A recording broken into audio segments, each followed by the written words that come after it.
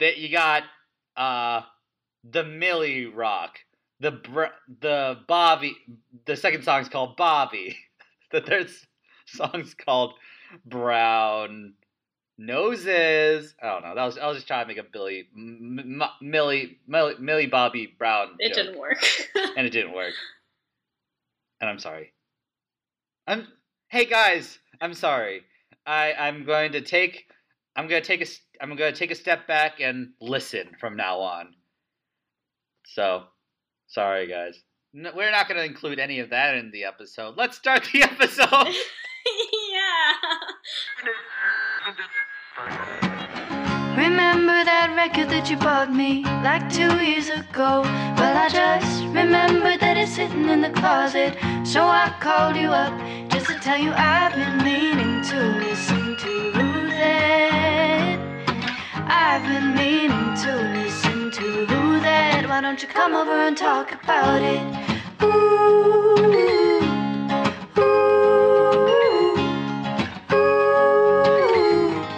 Why don't you come over and talk about it? Hi everybody. Shout out to Emily Blue for our lovely theme song. We love her. We stand a queen forever and ever. So Hell yeah. Hell yeah. And please come on our show. Please, I'm on my knees. Please, Emily, come on our... Here's a real... Do you want me to, Okay, so... I... Let me actually pull it up, because I think it's really funny.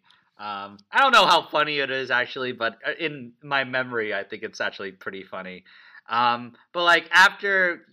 So, me and Emily, me and the artist known as Emily Blue... have been corresponding about the theme song. She was generous enough and kind enough to say yes to us, for money, but to say yes to us and, make our theme song. And she, took the notes really well. And we kind of had a pleasant back and forth, email correspondence. And, so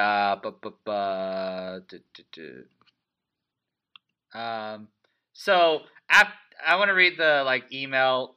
So basically after she sent in the final version, we gave the thumbs up. I felt like I had to write a courtesy email to say, hey, to essentially express, hey, thank you for doing our show. Thank you for doing our show. Thank you for doing our theme song, and we would love to have you on sometime. That's all I like. That's the function of the email I sent.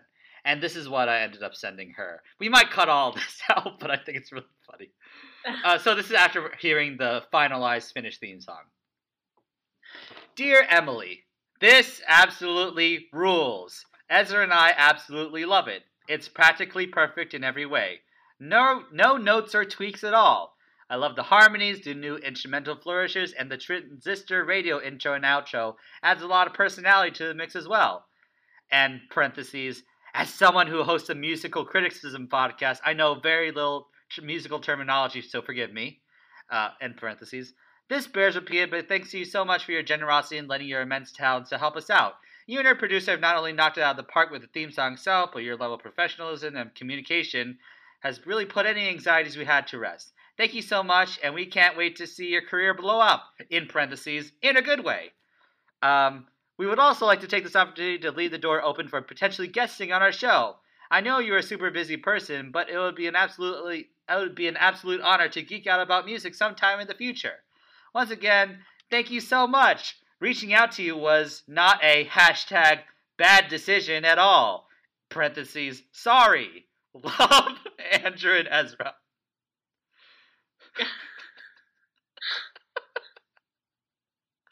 So I don't think that was a work. I don't think she's gonna come on our show. I think we scared her off forever. But we might have. I like the bad decision pun. It's not a. Because shout out, that's a new single that she has out. Yeah. It's not even a pun. It's just brand integration to the brand. Yeah. So no one else is gonna hear it until now.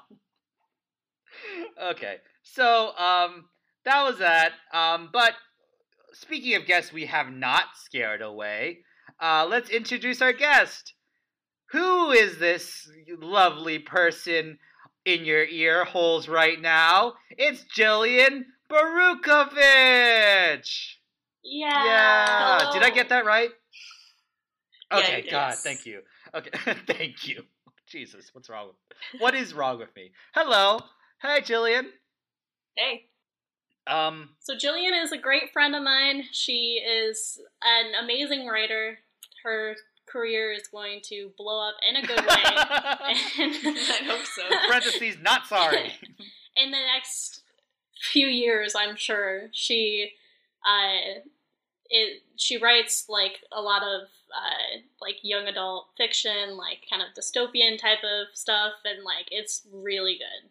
And I highly recommend that, like, whenever she like puts out like a book or something like that, that like you guys check it out. And like we could of course always have you back to like promote something like that. Yeah, check it out. Okay, so let's just get into like Lana Del Rey herself. So what are your impressions on Lana Del Rey in the past? Your preconceived notions on her, if you will. I just knew about her as the one who sang the song on the Gatsby soundtrack. Yeah, Young and Beautiful. Mm-hmm. That was my shit in 20. Will you still 13. remember me when I'm not young and beautiful? That. Yes. Yeah, it's good. It's good. I don't know if it's good, actually. No, it's not. I don't know. Like, it's... yeah, okay, so, like, what... So you didn't like that song at the time? I did. You did. I didn't. Well, what... I just thought her voice was really cool. And it reminded me of the 20s. So, yeah, I personally, just speaking of singing and Lana Del Rey, I mentioned this last time we recorded, but I think it's worth mentioning again. I guess. I did, like, basically, like, I was required to do this thing because I was in choir, where, you were required. Like, shut the fuck up. Where, like, we all had to, like, perform, like, songs and stuff, and we could either perform with a group or alone, and so I did both, but the one that I did by myself was Transatlanticism by Death Cab for Cutie, and I, like, played piano myself, which I'm not super great at, because, like, I just kind of taught myself at that point, and I think that it definitely helps to, like, for me at least, to have, like, an outside teacher and stuff, and since then I've learned it a little bit more, but I'm still not very good at it, so, because I can never practice, yeah, so I played this, and it didn't go super great. It was a type of event where, like, basically, like, other students were supposed to attend and stuff like that, and then, like, people's parents and whatever came, and the audience, like, gave people, like, they scored them and, like, gave them grades, basically, depending on how they did, and people could not hear me very well. The piano, like, drowned it out, like, out the sound of my voice, because that song is kind of, like, in my lower register, and it's, like, very slow and stuff, too, and so it just didn't go very well. So, like, a lot of people scored me pretty lowly because they couldn't hear me, which was sad, because it wasn't, like, an actual score of, like, how I did as much as, like, the acoustics, I guess. Yeah. But I got one like feedback that said that I sounded like Lana Del Rey, and I was so pissed about that because all I knew was Young and Beautiful at the time, and I just like I don't know, me with my like angst and whatever, just kind of like stalked around being really ragey about it. But since then, now that I like Lana Del Rey, I think that that's a great compliment, and I don't like. I think that that was probably the one of the nicer comments that I got back then. I think I remember. I remember the Gatsby song. I remember. I remember watching the SNL performance, which, you know, rewatching isn't very good, but at the time I just like didn't really um didn't really um you know, think too much of. And then like some of my friends, like, this was like 2012 when this album came out, and the only musicians I really loved at the time were Frank Ocean and Childish Gambino. And I remember a friend of mine making a status about like how Frank Ocean and like Lana Del Rey were like in the same echelon, and that kind of rubbed me the wrong way because I knew the singles, and I felt like the stuff I've listened to felt a little shallow and repetitive, and it didn't interest me as much as like Frank's music did, and still kind of does at the time. And it's just like so I just had that like bugaboo, that very very mild vendetta against Lana. Like I wouldn't say against her, but just like Well, it's kind of like just whenever like people pit like artists against each other, or like pieces of media against each other, and you really like one and you really don't like, you just don't necessarily care for the other one, like it kind of makes you not like the other one. Like how everybody was about Twilight. it's like if someone like listened to our podcast, and they wrote back, "Oh, hey, great podcast. It reminds me of Chris Brown's music." I'd be like, I wouldn't enjoy that very much. So, like, Well, I think that's entirely different because Chris Brown is also like a shit person and stuff too. No, So like, I was trying to think of an example that didn't work. Okay, so but listening back to it and listening to Frank Ocean stuff today, in this week or whatever, like, oh, like it's very clear and apparent that their music is very similar, and like they have similar like writing styles, and like they both kind of like do these characters in a sense. Like their musicianship is like very cinematic in a lot of ways, and just and I kind of like looking back, it's kind of realizing how like dumb it was to like pit two artists together against each other in that silly way. It was just like a fruitless and pointless thing to have done, and just like close my mind to more good music. I don't know, like, yeah, those are my preconceived notions on her. And listening to this record, I'll just kind of like briefly go through like my thoughts on it. Like when we first recorded the podcast, is that I really liked it, but you know, I felt like some of the way she was packaging some of these messages were irresponsible, and were, especially because like she had like a lot of like, young listeners or whatever, and like that she kind of glamorized like addiction and addictive behavior and stuff like that. And I think on some level I still believe that a little bit. But that being said, listening to it now and like revisiting it for this episode, it really, really grew on me a lot. And we'll get into it when we actually get into it. But like, I'll say like my admiration for this album has grown like a lot.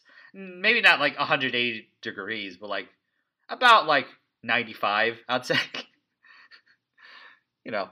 We're right. Yeah. Yeah. I think it's definitely one that gets better like the more you listen to it. Yeah. You know, that campaign, It Gets Better, is about this album. Like all those celebrities were like made videos in their backyard saying like, "Hey guys, I know you'll listen to Summertime Sadness and think it's shallow and repetitive, but I'm here to tell you, as Jesse Tyler Ferguson, it gets better, and I'm here for you, and I love you, and keep fighting and pushing forward." So like that's what that campaign was all about. At the end of the day. Shut the fuck up.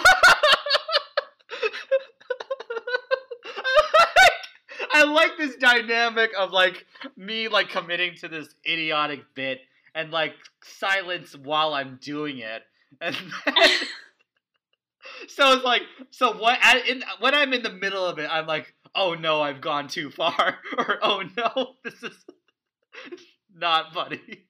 But, I just know that you make yourself feel more uncomfortable than I could, Yeah. so like I let you sit in it. So let's get into the album right after this break.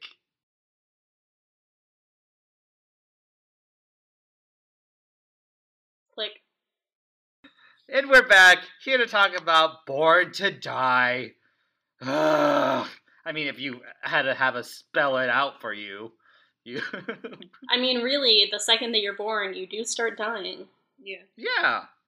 It opens like a Disney movie. Yes.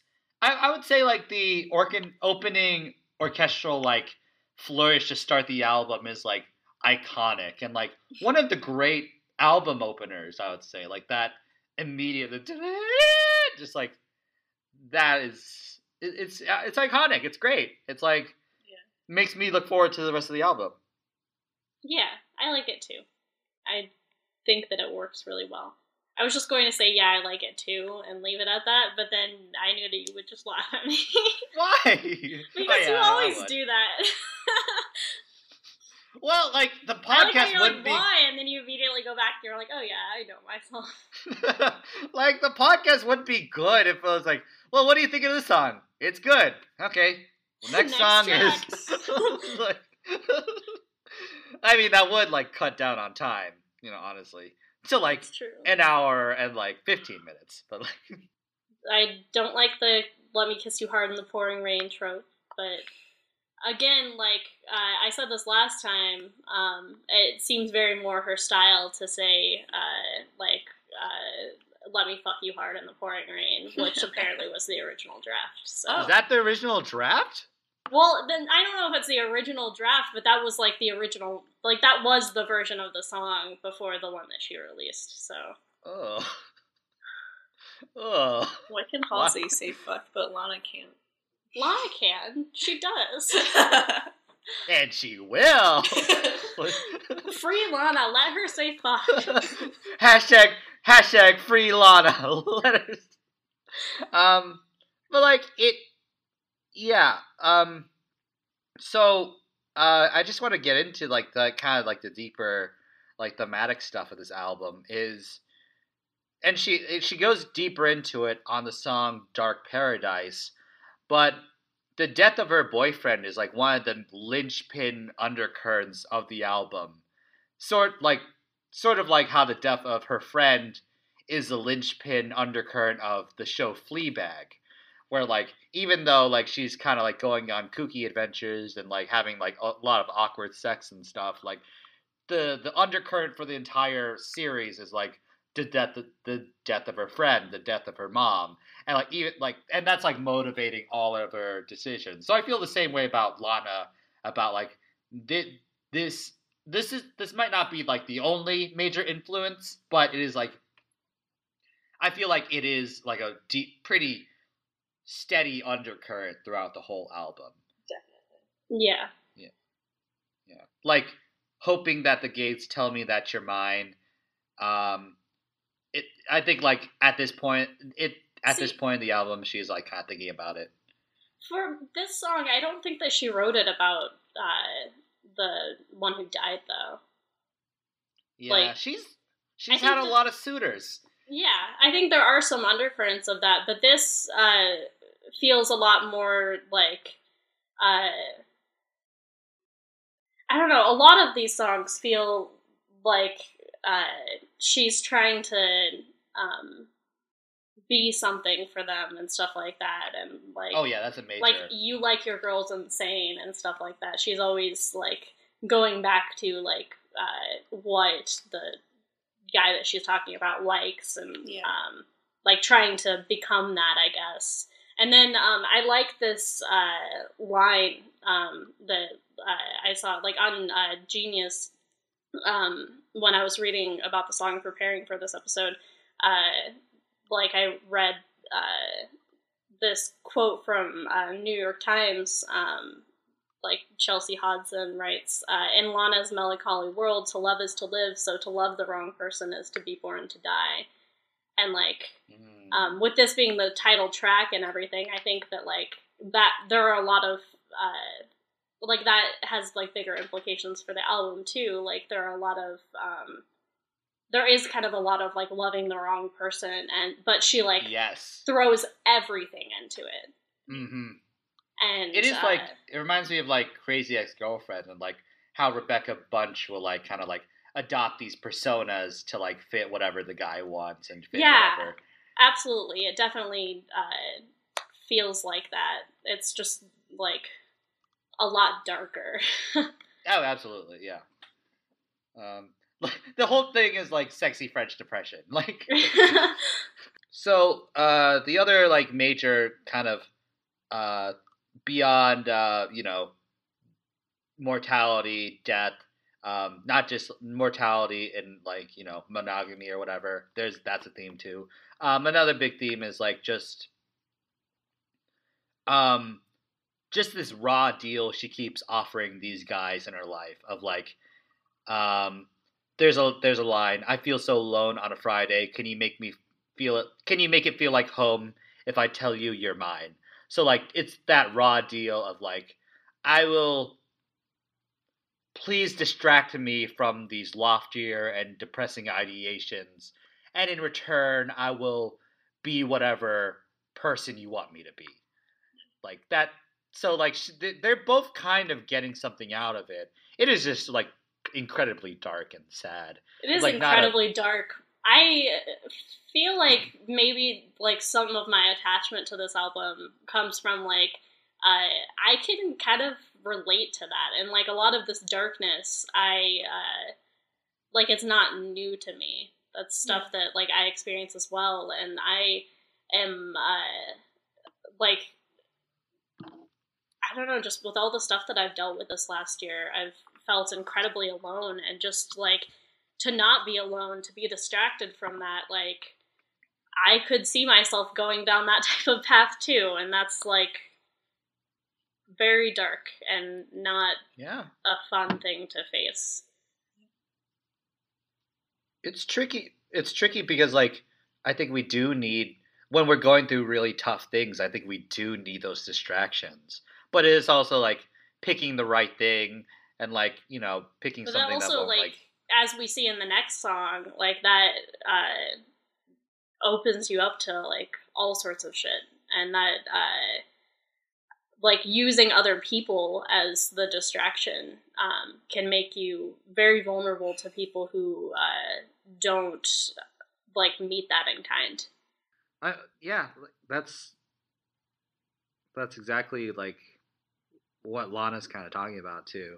And like, well, and I think I guess if we want to move on to the next song and stuff, like that's just something that is so uncomfortable and Off to the Races is like she is in that kind of same place and stuff. I guess like where she's just like trying to fill that void and stuff, but like this is not a good person for that. Mm-hmm. Jillian, what are your thoughts on Off to the Races? Or like if there's anything left on Born to Die that you feel like... No, I mean, you guys pretty much covered everything I was going to say about Born to Die. But yeah, Off to the Races, like, it's a weird one for me because it, like the lyrics and just the tone of the song. And like I talked about this when we recorded last time, but We don't have to say that every time. well, okay. I'm kidding. It reminds me of like a story I wrote a couple years ago. And like it deals with like a swimming pool and like loneliness and like loving the wrong person and just kind of like trying to process like an abusive relationship. And like, you know, I had already based this story on like 2 other songs for like just the tone. And so it's weird like just having that cycle come back to music to the point where like now music is reminding me of my own work. Music's powerful that way. Dynamically, I think this is one of the best songs on the album. I agree. Like I love the dissonance, like, and I think it's like the bridge and everything, and like, or maybe it's one of the pre-choruses, but I just love like how effortlessly like she goes in and out of that and stuff, and like the difference between like how she's singing on the verses versus how she's singing on the verses as opposed to the chorus, where she like goes into kind of like this baby voice and stuff that's like very uncharacteristic for her. You know what that baby voice reminds me of? Oh, or what? The Glee Club episode of Community when Annie is trying to be like baby Santa. Teach me how to understand. Oh God. Yeah, like suits the like Frank Ocean in that way is how he like she puts on different voices to like suit the narrative and to like play these different characters. And yeah, every time like the tone of like the song and the instrumentals change, like Lana like, you know, switches these personas like effortlessly and like really like I feel like the production and like her vocals are like perfect for each other. Like they complement each other in like the best way, I think. Yeah, I agree. And I love that it just kind of like starts out kind of like softer and then like goes into this like dissonant like verse and stuff, and then like it just keeps like growing into like something like it's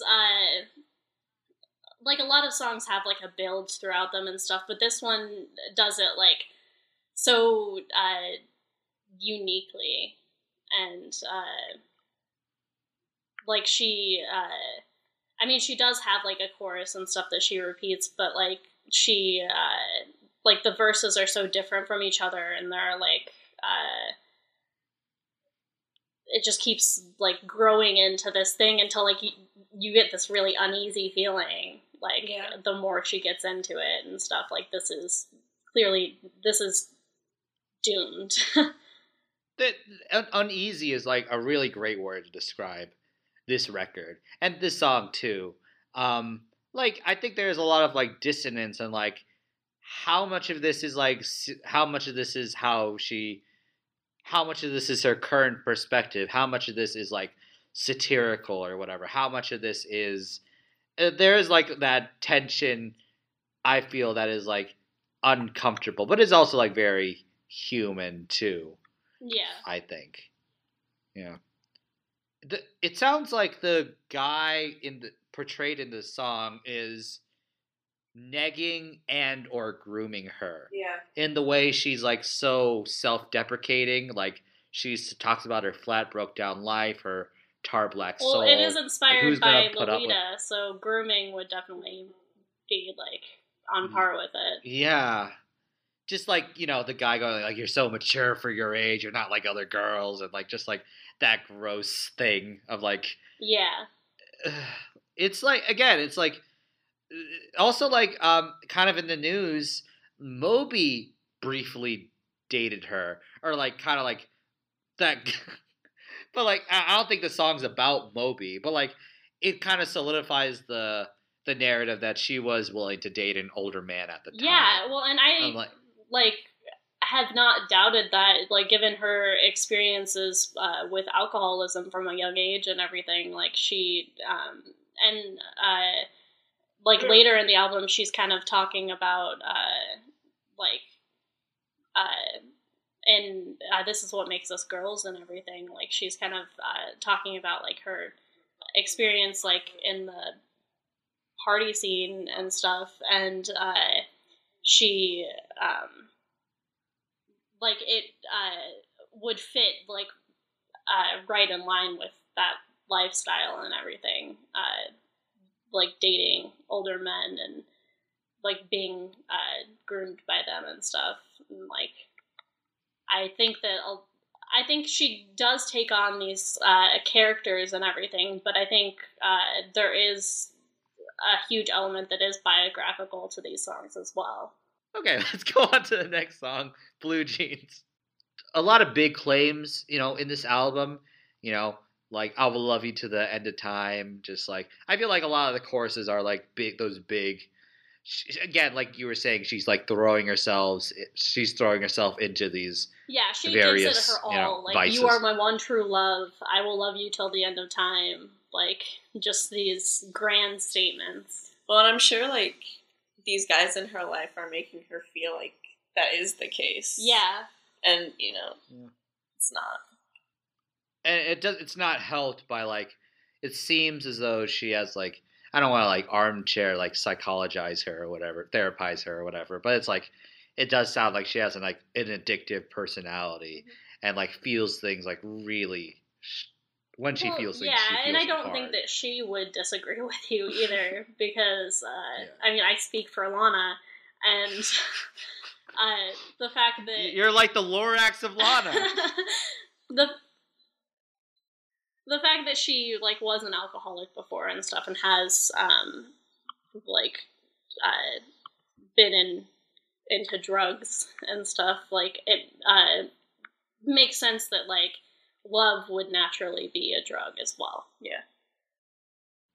The thing that like I caught this listen is, she says, so like the narrative of this album, the song is like, she meets this guy, he's a bad boy, they come from different backgrounds, but they had a really good time together, and all of a sudden he just leaves to like start a new life, and she's like really, really devastated by it. And the line that like really, the part of the chorus that really got to me this time was, I will love you to the end of the time. And this is like, she's saying this after he leaves, afterward. Yeah. And, which is like deeply sad. It's like very depressing. Just like, I will love you.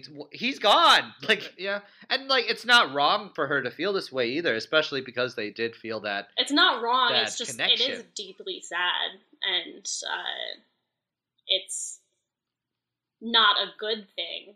Like, not that she's doing anything wrong, but.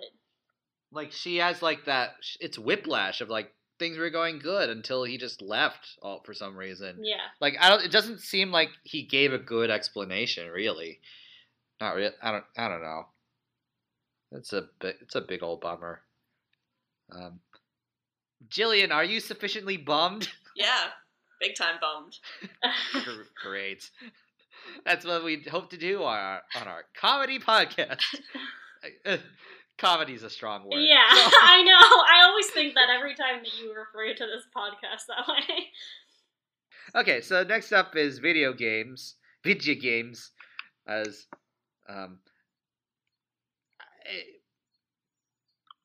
the thing I noticed this time is how the chorus, the rhyme which the chorus is hinged on is the word you, and she's like the word do, true, new, like, and you is repeated like several times in that, like so many times in that chorus, and just like how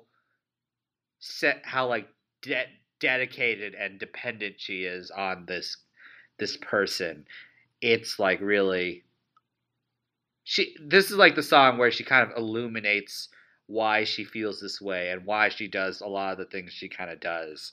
Like, because you listen to the first 3 songs, and like, what are you doing, girl? Like, yeah. Well, and but like, this, like, based on just the stuff that I've read about these individual songs, like, this is about a relationship that happened, like, earlier on compared to the other ones that she's talking about. And so, like, I think that this did shape her a lot. And like with her youth, you know, it's like, it's weird because it's like, I don't think she thinks of it that way necessarily. I think she's earnest when she's saying heaven is a place on earth with you, or like, this is my idea of fun. Like, I don't think she's like, she's like placating herself necessarily. I think she is like settling for it. Like, she is settling, but she's also like, I like this in Yeah. a way. Yeah. She's like content being like a passive agent in her life, in a sense. It reminds me of like my shitty relationship, sitting and watching him play video games on his computer in the dorm rooms, and like it's like, you know, at the time you're like, oh yeah, I don't mind, but like if you say like, hey, let's do something, then like they'll get mad at you. Yeah, that's how I could just kind of see this song. That's awful. I'm so sorry. I am like really glad that is like not a part of your life anymore. And I'm like glad you're here with us today, like talking about this where this is like somewhat in the rear view. Oh yeah. So really, yeah. Let's get into Diet Mountain Dew. Love this one. Yeah. Why do you love this song? I get hella gay vibes from it. Like, it reminds me of San Junipero, Black Mirror. It's good up. It's like the Good best app. episode By the way. of that. Yeah. I finished it now. Like, Yeah, baby I think- put on heart-shaped sunglasses. I think a lot of the take a imagery ride. is queer-coded. Yeah, I mean, it feels like, I don't know, like Thelma and Louise. Yeah. Hell yeah. Love Thelma and Louise. I love driving off cliffs. So, like, Do it all the time, man. Mood. It's my favorite Tinder date with Hashtag women. mood. Yeah, I like how the song switches it up musically, like going into a more hip hoppy thing. It's the way the hip hop elements are incorporated are like pretty non culturally appropriated-y in a sense. It's just kind of like, it's there, like, oh yeah, kind of reminds me of a hip hop song, Well, but yeah, that's and about it doesn't seem like Like, she's she's not- trying too hard to like fit into a genre that like isn't really her style as much. This is like kind of like the song where she kind of admits, like, she knows what she's doing is dangerous, but the high is so alluring she can't stop. Like, she says something along the lines of like, maybe I like this roller coaster, and like, just like, you're no good, but she like also knows you're no good for me. That's like the thing that's repeated in the chorus. She has some self-awareness, but it is like, again, it is how like people with addictive personalities act. Of like, ultimately they kind of know deep down that certain things are bad for them, but you know, the trade-off of like the high and the distraction or whatever is so great that it's hard to just give it up. Like, so what am I supposed to do? Like, live, like, just like feel all this fully without any like buffer or whatever? Yeah, it takes a lot of It's like, discipline to be that's able a- to like overcome that. Like, even if you are aware, like they say, like the first step is like admitting you have a problem and stuff like that, and like that's true, but like there is a lot more to it than just that. Like, that first step is like very powerful, but like you can just you the can first admit step. that you have a problem and still like continue making these bad decisions. Like, I deal with that because I kind of have an addictive personality, and it's tough. Yeah. Like we joke a lot about on the show of like how, I'm such a prude, I don't like doing drugs or whatever. But like it comes from a real place of like deep fear of like, oh, I don't need a new thing to like fucking like spend money, and not no judgment or anything, but like, because everyone has their own thing, but like I don't need a new thing to like be obsessed over. I'm dealing with stuff on my own that I'm trying to undo and unprogram. I don't need to add a new yeah. How many drugs do you do, Jilly? Just the one. Love. Any other thoughts on Diet Mountain Dew? It's a good song. I really like it. Awful beverage. Yeah. Okay, so the national anthem. Things that have a patriotic theme, to be honest. Like, I do like the song, but Stranger it was Things hard season for me to 3, get into apparently. because of the, like, patriotism and whatever. Yeah. Stranger Things season 3 is, like, set around 4th of July, and that's Didn't why. they fight the Russians? They do fight the Russians, so... Spoiler alert. I know zero things about this show. I was like, wait, this is But that's part not about of the the show. patriotism of it as much. That's Like, the 80s. and that still ties in, like, they tie it in So very well weird. to, like, the actual things that they're fighting and stuff from the Upside Down. The Upside Down is socialism. I'm kidding. But, yeah, the only reason that it has a more patriotic vibe is just because of it being centered around the 4th of July. But, yeah, like, it's just like there's a Fall Out Boy song called 4th of July, and it's probably, like, the worst Fall Out Boy song. It's just very bland. But it's off of my favorite album of theirs, so it, like, pisses me off. I there are patriots, but there are also like druggy vibes in there. Like I imagine like fireworks being like I don't like fireworks are kind of like used in film and cinema as like kind of coding like as a way to like kind of like code like the high of like being on drugs or whatever. Like in a lot of like movies and stuff. So that could be like part of it too. Like I think there are like some drug allusions in here. That could be. Speaking as a like a drug haver of all shapes and sizes. So, we're gonna take a little time to have some drugs ourselves during this break. Oh hey guys, it's me, Taylor Swift. That's right, the very famous Taylor Swift, the country music artist and the pop star and the best friend to Selena Gomez. It's me, Taylor Swift. I'm just here to talk about a new web series called I Hate You Too. That's the thing I say to Kanye West every single night when I call him on my phone, on my snake phone. So me, Taylor Swift, I just want to promote this new web series called I Hate You Too, a comedy web series about two trashy millennial roommates dishing out the love and the hate. Kevin and Allie may think they have golden futures ahead of them in Chicago, but only if they can manage their psycho mid-20s. Whoa! That's right. My whole career, from Red to Reputation to Lover, that was my psycho mid-20s.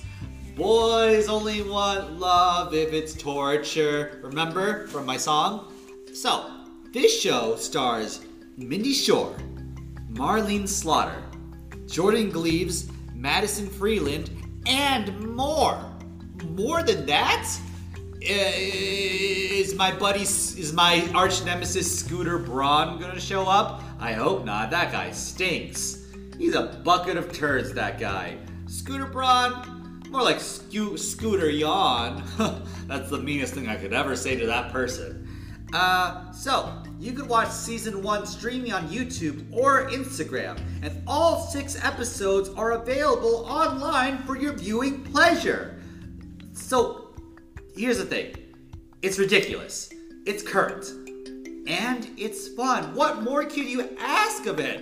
And it has an endorsement from me, Taylor Swift.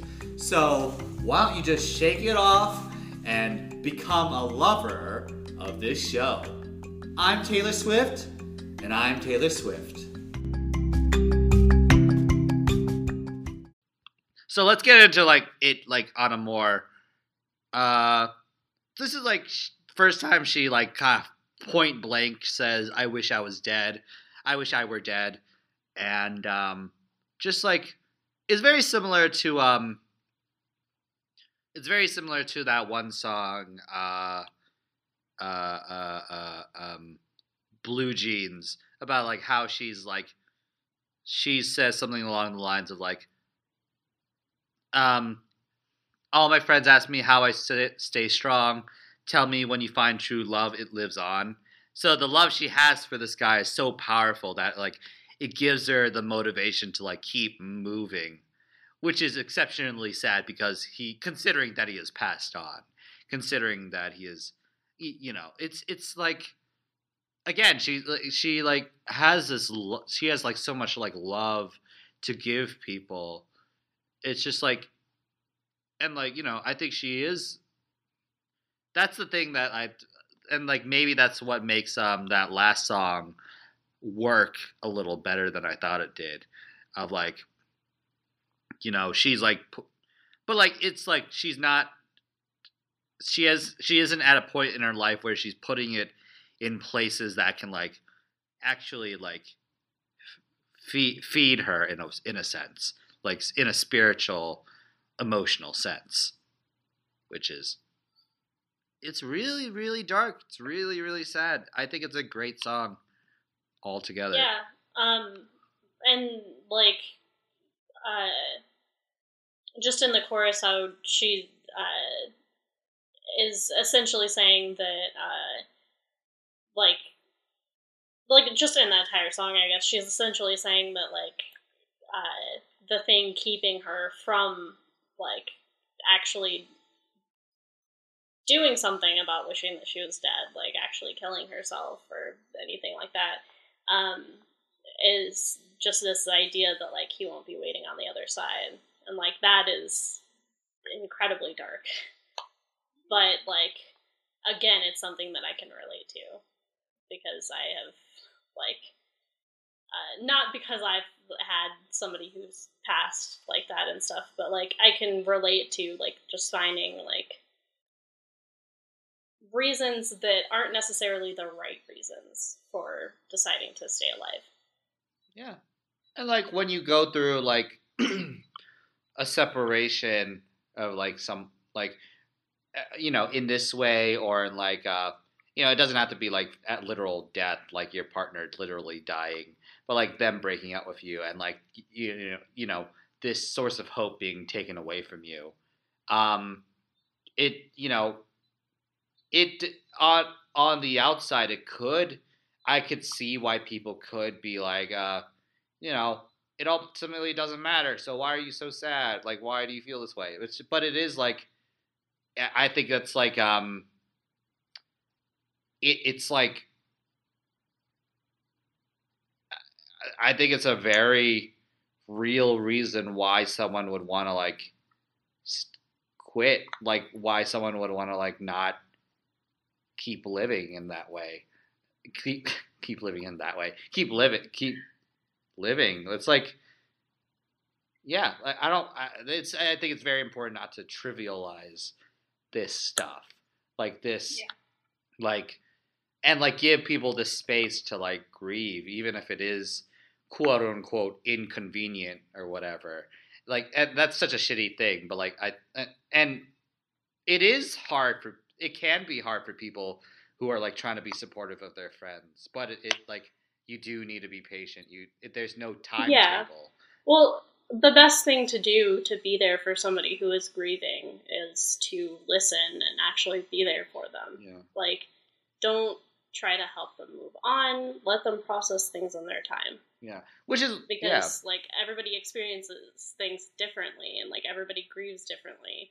And I imagine that some of her friends who are saying that she should move on and stuff are like, they have this mindset because of, like, I mean, I don't know the timeline of this and stuff, but like they have the mindset like, because like, oh well, like you weren't married and stuff, and like it, I don't know, like that means that she's not allowed to keep loving this man, and she's not allowed to grieve like the significant relationship that it is, and like that's bullshit. Wow. That is, yeah. Thank you for sharing that. That's awful. That's so so radio. I don't know how to like move on, like to elegantly like kind of transition. But yeah, that's like I don't really know what to say to that. That's like, yeah. Jillian, what do you got? Maybe you'll pepper in some good thing. What was that? I didn't complete a sentence. I said maybe. I really like radio. Oh, yeah. Thank God. Okay. Yeah, Like, radio. that's the one like lyric I wrote down is like, now my life is sweet like cinnamon, like a fucking dream I'm living in. And it's like, I feel like this is like a reprieve from like the toxicity. Yeah, I love this song so much. It does make me a little uneasy though. Yeah, because it it's feels like she's in such deep denial. Yeah, she doesn't even see. I get that too. But yeah. And that makes like the sweetness of the song like juxtaposed. Yes. Juxtaposed. Yeah. Shout out Olivia. She's probably listening to this. Yeah, she probably hates us. I'm kidding. It's a sleeper hit. I appreciate it more now. Yeah, I appreciate it the more that I listen to it. It's just like I mentioned the first time that we recorded this about how she like part of this is about like the people who like change their mind about her because she is playing on the radio and stuff, and like I think that it is like really cool that she chooses to have like such a positive mindset about it. Like I do think that there is some like denial like built into this song, but I think that on that front, like I like on that front she actually has a quote about it from like when this was released, and she says, people always said, oh, well, people will come out of the woodwork and change their mind about you. They'll start to like you because you're on the radio. And it's true, but I don't mind because I'd rather have people be nice to me. So I liked it. I don't really care why people are nice to me. I just like it when it's easier. And like, I think that's kind of a mature mindset to have about it, because I think a lot of people would be a little bitter about like, oh, well, you didn't like me then, but all of a sudden. Yeah, and like I think there's a Kevin Abstract interview where he talks about like how his mom, was homophobic and stuff, and like didn't understand his who he was, and then like as he got more famous, she started to be turn around a little bit more and be more supportive and like be like, hey, it's my son, blah blah blah, and like I think for a time he was like kind of bitter about that, but then. Like Rick Rubin like was talking of him, and then he asked Kevin like, do you think that because you have this platform now and people are like seeing you in this way, that it makes it easier for your mom to see you in this way? So and that like really unlocks something for him of like, oh, that's not necessarily. It could be it is like a step in the right direction of like, if these other people are see what's valuable about me, then the people who didn't see that in the past like could see that now. I also recognize it could be just like they want money or they want like, hey, I know this person, but like I think there is a level of like understanding that comes along with that too, which is interesting. Yeah. I like to preface every point I make with which is interesting. I just need it for myself, honestly. Like, you're right. I didn't think that was interesting until you said like that it was interesting. Yeah. So, yeah. Yeah, that was interesting. Okay, Carmen. I like the line. Her liquor's top shelf. I like the double meaning. The multiple interpretations for that, where it could be the denial of like it's top shelf, so it's like out of sight, out of mind, or it could, it could be, it could be. I know like this might not be an actual expression, but like top shelf, like being like a indicator of wealth, of like, I have a nice like liquor cabinet, like, she's able to use her like privilege and wealth to like kind of cover up this real problem. Yeah. Yeah. Yeah. Cut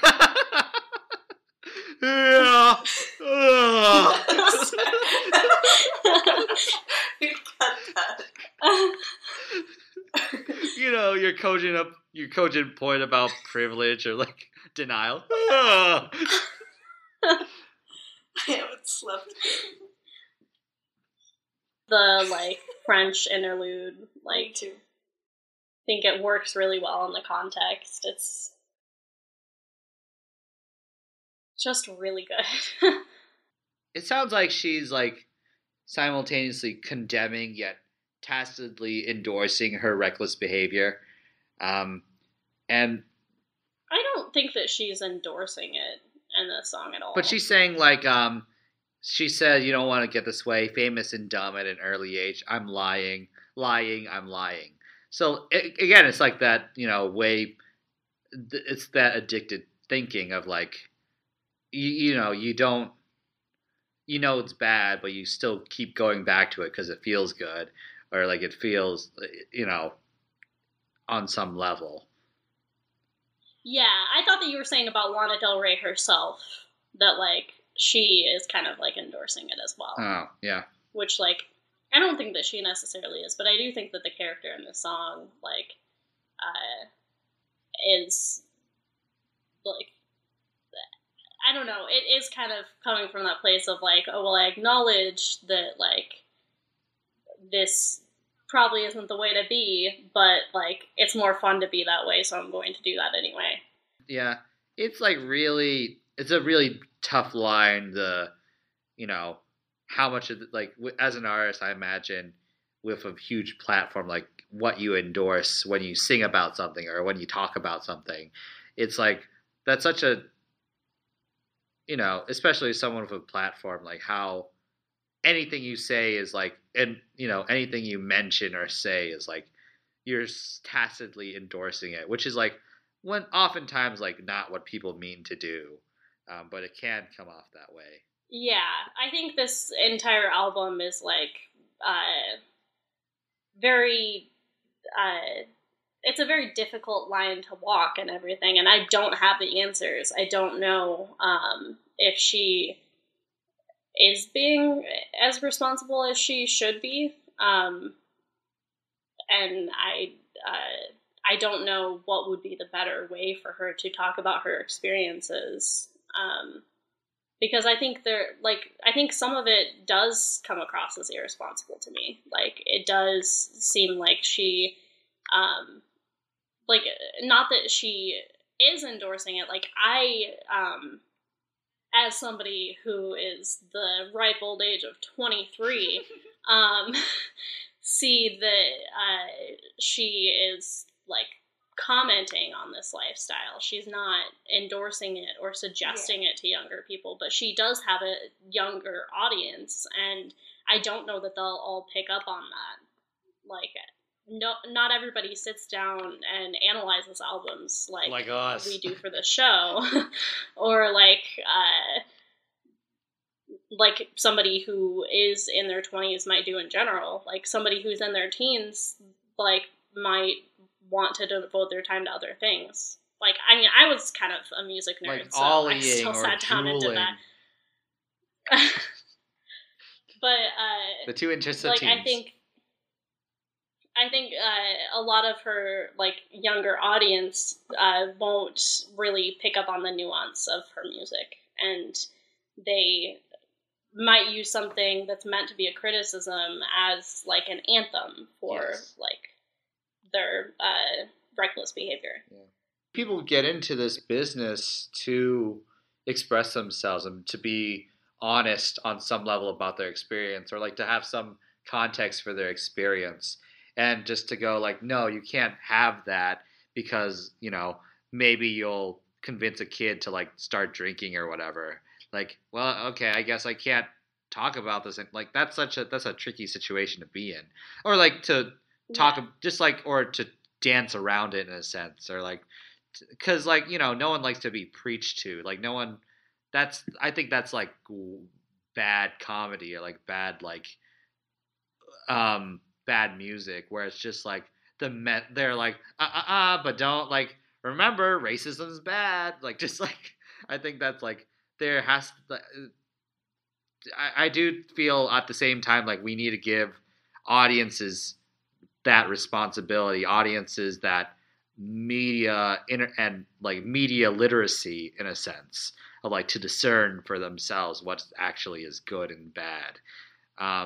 It shouldn't be all on the artist to be, they shouldn't be role model. Like, not that they, I think like to. Well, and I think it makes it very difficult from an artist's perspective to be able to like write. Like, obviously they should keep in mind like who their audience is and like what they might take from it, but I don't think that it is all their responsibility. Yeah. I think there is some room for just like artistic expression and talking about like what you know, or like what you want to talk about, like in the way that you like want to discuss that. And I don't like on that front. I also like I don't agree with like placing limitations on the artists like that. It's very tricky.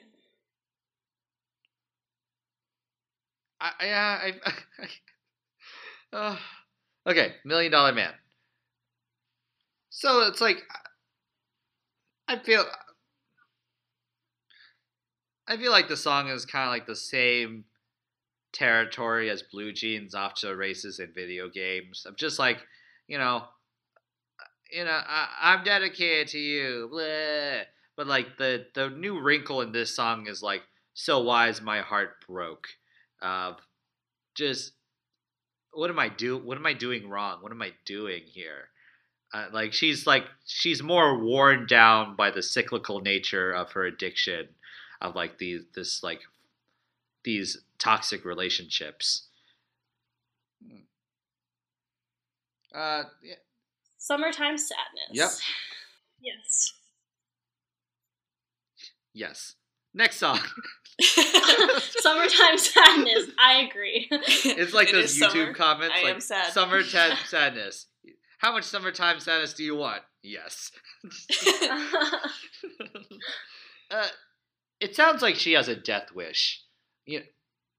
That's a new wrinkle I found with this song. Listening to it, it does feel like a little like repetitive, or like when I first my first like thoughts on it were like, it's repetitive, it's the single, blah blah blah. But like in the context of the album, it's like, oh, like maybe she's at this point where she has like, if she's not like actively suicidal, she has like a death wish where she's like, I don't think she would like mind passing on in a sense. Like, yeah. Mood. Nothing scares me anymore. Cruising down the coast, going about 99. I know if I go, I'll die happy tonight. Just like, being like, she's not really thinking long term in a sense. I don't know. She's like trying to enjoy the now. It's like intrusive thoughts. Like, it's not necessarily, like, a conscious, like, desire, but it's just like, oh, like, what if I just ran my car into a tree? Or, like, stuff like that. Like, that's what it reminds me of. Yeah. Yeah, just, like, kind of, like, Passive like, depression. Yeah. Like, Yeah. well, I mean, it's not passive depression. Passive, like, suicidal thoughts. Yeah, yes, exactly. And you know, like, people who are, like, one of the symptoms are, like, people who are, like, about to, like, complete suicide. You know, we might add a little trigger. We might add, like, a trigger warning to this episode. Yeah, like, we should. Can we put up but- the hotline, too? Yeah, that's That would probably be a great good. idea.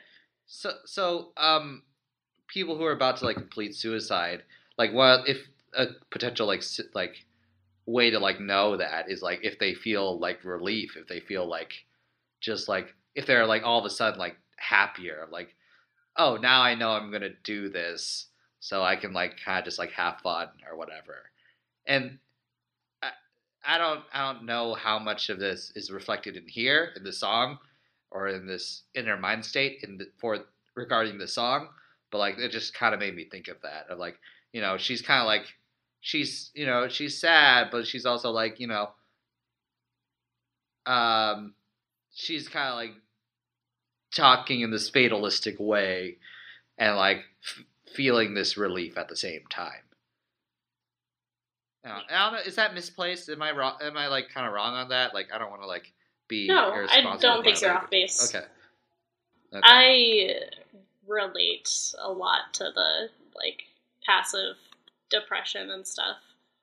Something, or, like, the passive suicidal ideation. Something that gave me comfort recently that's very sad was, like, you can always kill yourself later.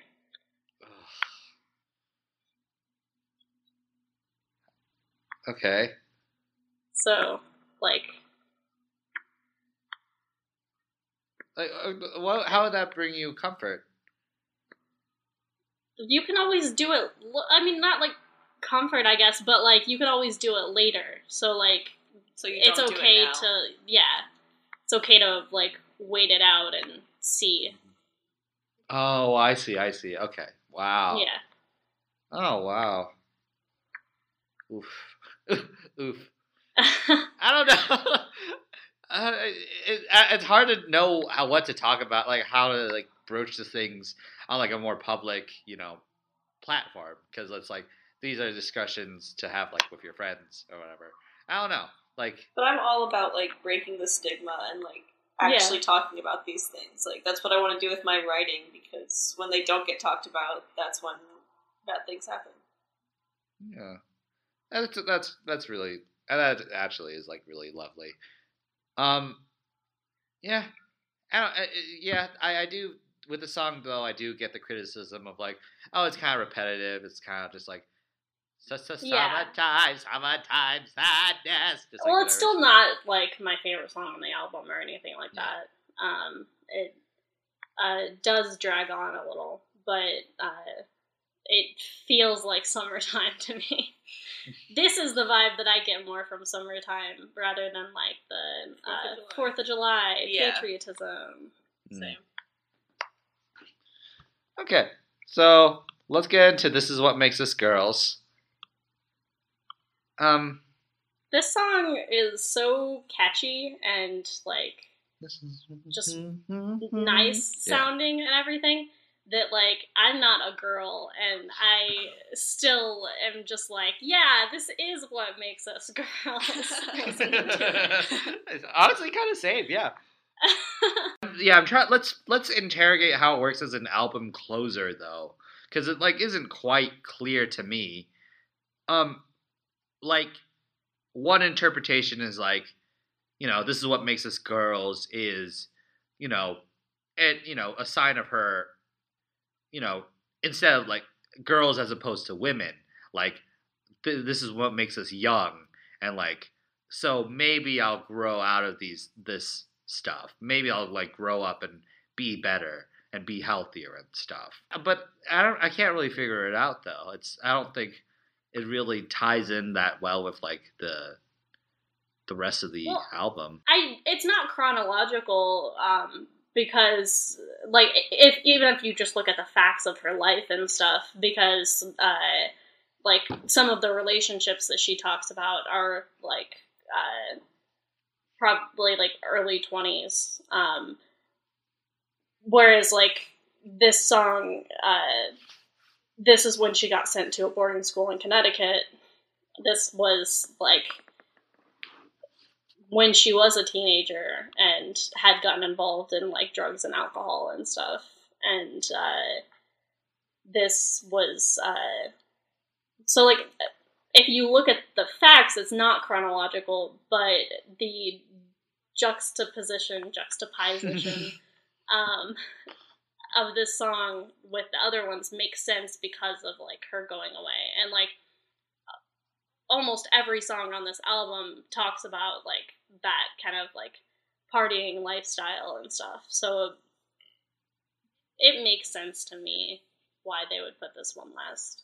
Well, and like the way that I kind of see it,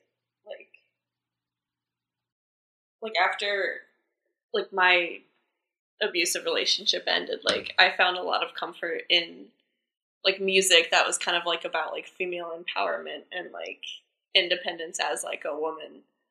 And because like I needed to figure out who I was like away from him.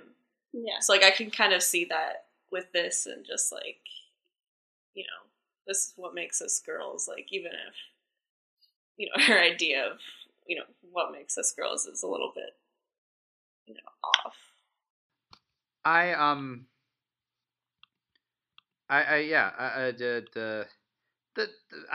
get that it's you know, I can't speak for like how empowering it is for like, you know, actual women, but to me it did feel like a little hollow as a feminist like anthem, because this is the first time these female characters are mentioned at all, and it's kind of tacked on at the end.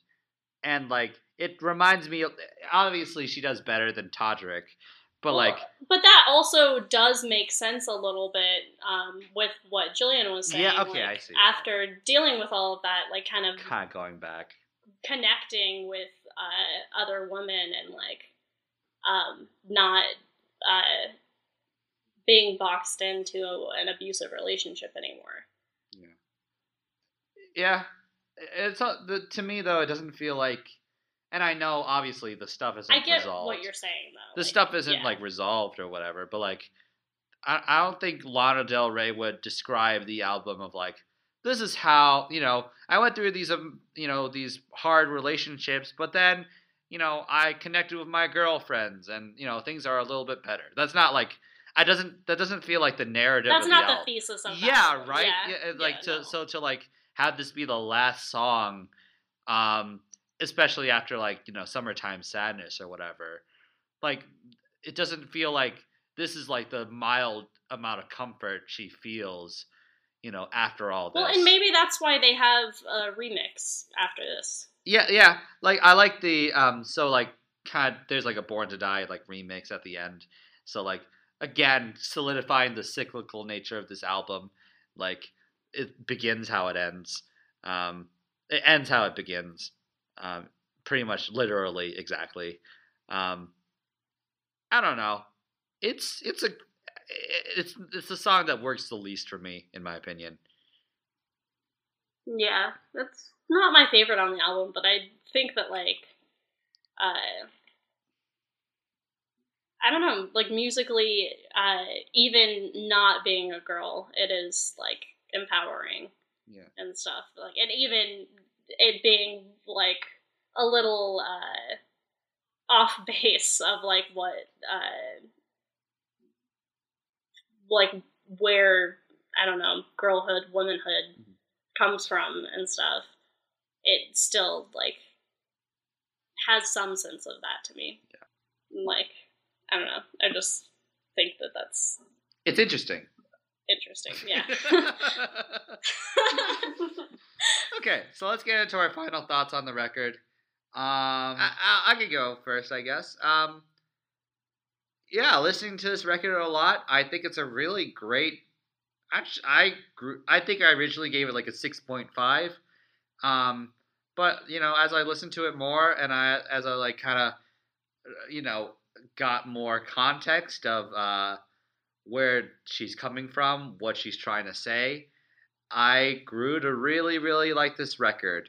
And musically, it's a lot of fun. Sometimes it does end up being a little repetitive, but I think but oftentimes it's more to suit the song craft of the song. So yeah, she has a lot of great things to say about like addiction and about like dependency and in love and stuff. So I think this is a really good record. So I'm gonna give it an 8 out of 10 heart-shaped sunglasses. I like I said, I enjoyed this album like even more listening to it again. I can't remember exactly what I rated it last time, but I know that like I rated it highly then too, and it just I like all of the themes that it explores. Like I think that it is important to talk about those things, and I like as somebody who has dealt with some of the things that she talks about, like I do identify with this album a lot, and like now that I don't know, like kind of separating from some of the things that made it hard for me to listen to at first, like I am able to enjoy it a lot more fully, and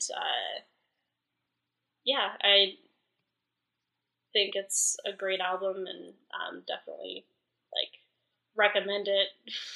If you are listening to this and you haven't listened to the album, what are you doing?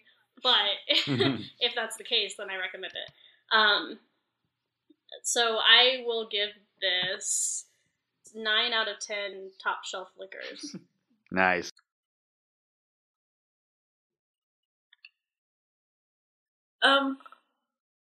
I agree with like a lot of what Ezra said. Like just coming out of like certain events in my past, like it's interesting. Interesting. It is interesting. It's interesting to like listen to this and like the elements of my past in it, and like just see how much I've grown after it. Yeah. And I think if I would have listened to this album, 3 years ago, I would have had like a totally different concept of what it was even about. I don't think I would have even picked up on the toxicity and the abuse and stuff like that. Mm-hmm. So yeah, I mean, like you guys, it's definitely grown on me. I think like us. I know that you're saying like it grew on us and everything, but it sounds like you're saying like we've grown on you as well. No, I mean, no, the album has grown on me. And I think, let's see, I will give it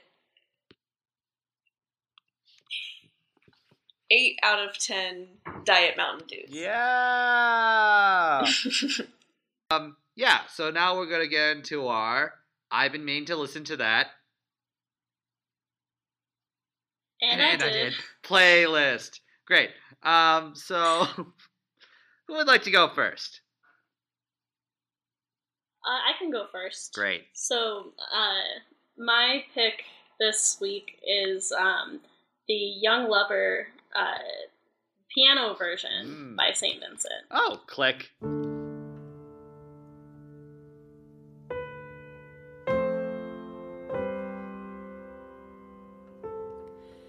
How long has this been going on?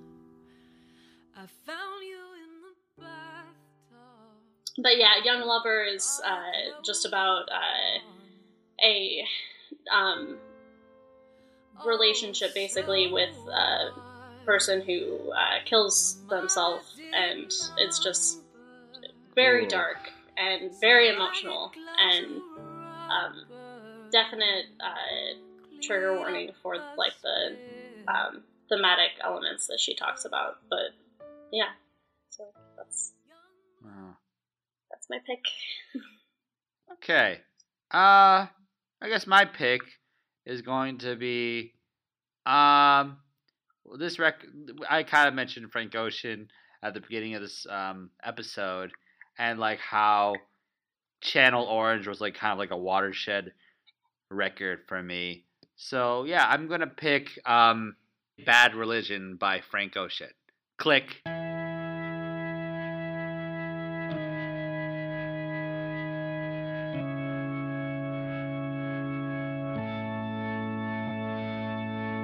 Taxi driver, be my shrink for the hour. Leave the meter. This song is about very similar to Lana Del Rey. The love, and about like love that like can't. He's just like so like distraught and has this like deep, profound whiplash after like this man he loves doesn't love him back in that way, and he's just like he's depressed and he's like pouring his heart out, you know, to a taxi cab driver, and like the taxi cab driver is like asking him to pray, and like he's basically like, well, I guess it couldn't hurt me. Like he's like willing to turn to anything, and it like the central metaphor is like, if it brings me to my knees, it's a bad religion. So like if worshiping this one person you love this much, if it brings you this much pain, it's like a cult essentially. And I feel like that's very similar to like what Lana is going through in this album of like just like a deep it's just like really, really sad, really, really profound, and his performance is beautiful. There's like a string section in the song that is wonderful and reminiscent of what she does, and yeah, I consider them peers now.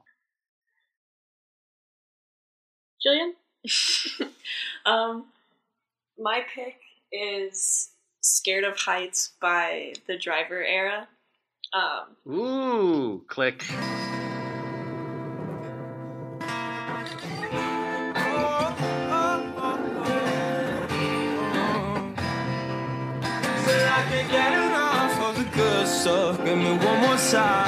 They're a new band.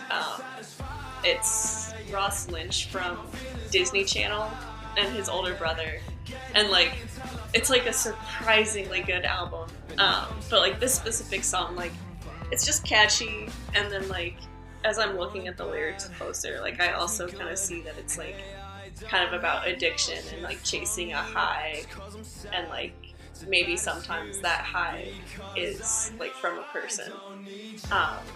So it feels like it kind of fits in with Lana's album, and it's just it's a cool song. Cool. All right. Thank you so much, Jillian, for doing this episode. Where like thank you for having me. It's been great to have you. It's like I think we got into some really great conversations and like some really like it's been really nice to have you like kind of be as like a guide through like as we like kind of navigate through like this really sensitive, tricky tricky topics. So thank you so much. Thank you so much for being so generous with your time and your thoughts. And speaking of like tricky subjects and stuff, I just want to throw out there for listeners and for anyone, the National Suicide Prevention Lifeline. It's available 24 hours a day. And, you know, if you're in a rough spot, like we've talked about, then, you know, give them a call. It's 1-800-273-8255. Yeah. Yeah, thank you for featuring that. Yeah. Absolutely. Close with a closing sentiment that Jillian has prepared right here on our Discord. 3, 2, 1. Dump your shitty boyfriend Do some drugs. And don't Don't plagiarize. Thanks so much, everybody. That was so much fun. Have a good day. Click. That was interesting.